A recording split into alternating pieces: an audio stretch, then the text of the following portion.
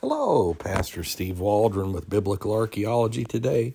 I'm so grateful you're here with us, and I am very thankful to be your host. We're looking today at Arabia and Israel. I'm not talking about modern relations. I'm talking about in the past and some other things as well. Some of our night podcasts recently, we try to do one every day. I would ask, please check those out and check out our playlist. We've got several hundreds, and, they're valid as they were when they came out. We're in the Wycliffe Dictionary of Biblical Archaeology by Charles Pfeiffer, put out by Hendrickson. Such a great book. I consider it a kind of a foundational book for biblical studies, and one of several. And so we're going to be looking at it from obviously an ancient time period and things around Israel as well. So let's dive in. Thanks for being here. Do, again, check out our other podcast.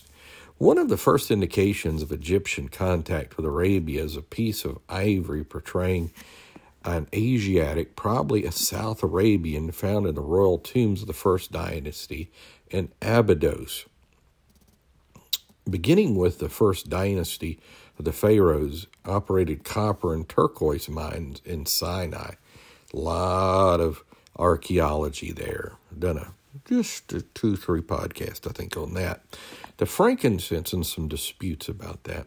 The frankincense and myrrh of South Arabia were highly valued by Egyptians for perfume, ointment, incense, and mummification. And I'll tell you, frankincense is still highly valued, like if you do young living oils and all this.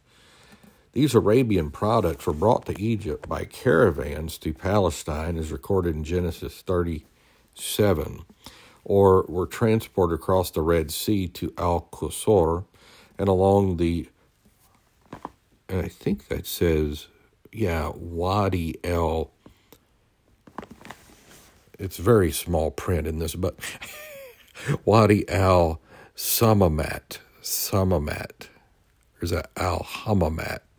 Anyhow, Wadi Al-Hamamat, I think, to the Nile. Please forgive me for that. The earliest recorded contact of the Israelites with Arabs is recorded in Genesis 37:25, when Joseph's brothers sold him to Arab merchants.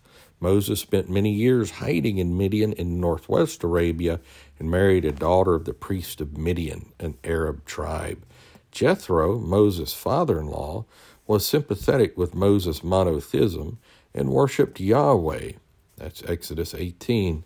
On their way to Canaan, the children of Israel spent 40 years in Sinai in northwestern Arabia, fought Arab tribes like the Amalekites, and received the law. Midianites joined with the Moabites in opposing the passage of the Israelites and were defeated by them. That's Numbers 31. Saul and later David fought against the Amalekites, the Amalekite Bedouin who made raids into southern Palestine. And wasn't Agag. It goes on into Haman in the time of Esther. And this wouldn't be that far away as far as travel from this place to where Persia was.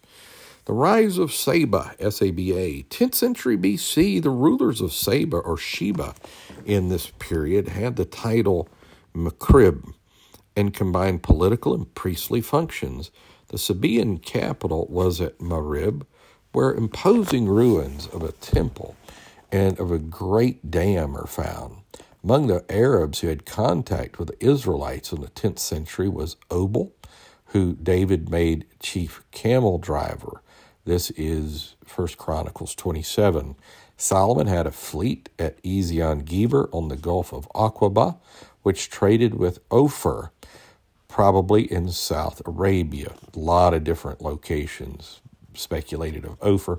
May refer to different locations, different places in the Bible. Just like there's a Bethlehem, Pennsylvania, Bethlehem, Israel, There's a Houston County, Georgia, and Houston, Texas, spelled the same.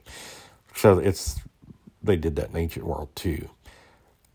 Bringing back gold, almug, wood, and precious stones. This is 1 Kings 9 and 10. The Queen of Sheba, who is called Bilawis in Islamic tradition, visited Solomon and brought gold, spices, and precious stones, typical Sabaean merchandise. And I think it's Bilqis,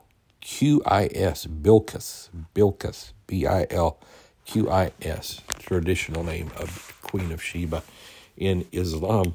A lot of people would dispute that Sheba's there. Some would think it's Ethiopia, and on and so forth. But we're seeing just this enormous connection between Arabia, which if you look on a map, the enormity of Arabia geographically, it's just going to have influence on the Holy Land. So God bless. We're going to continue on in the study of the Arabs in Arabia, and I just find it fascinating. Subject of history and archaeology, discovering the past. I was listening to some Nathaniel Jansen from Harvard University and how genetics are saying the world is a lot smaller than previously thought. So God bless. We'll talk with you later. Thanks for being here. Bye-bye.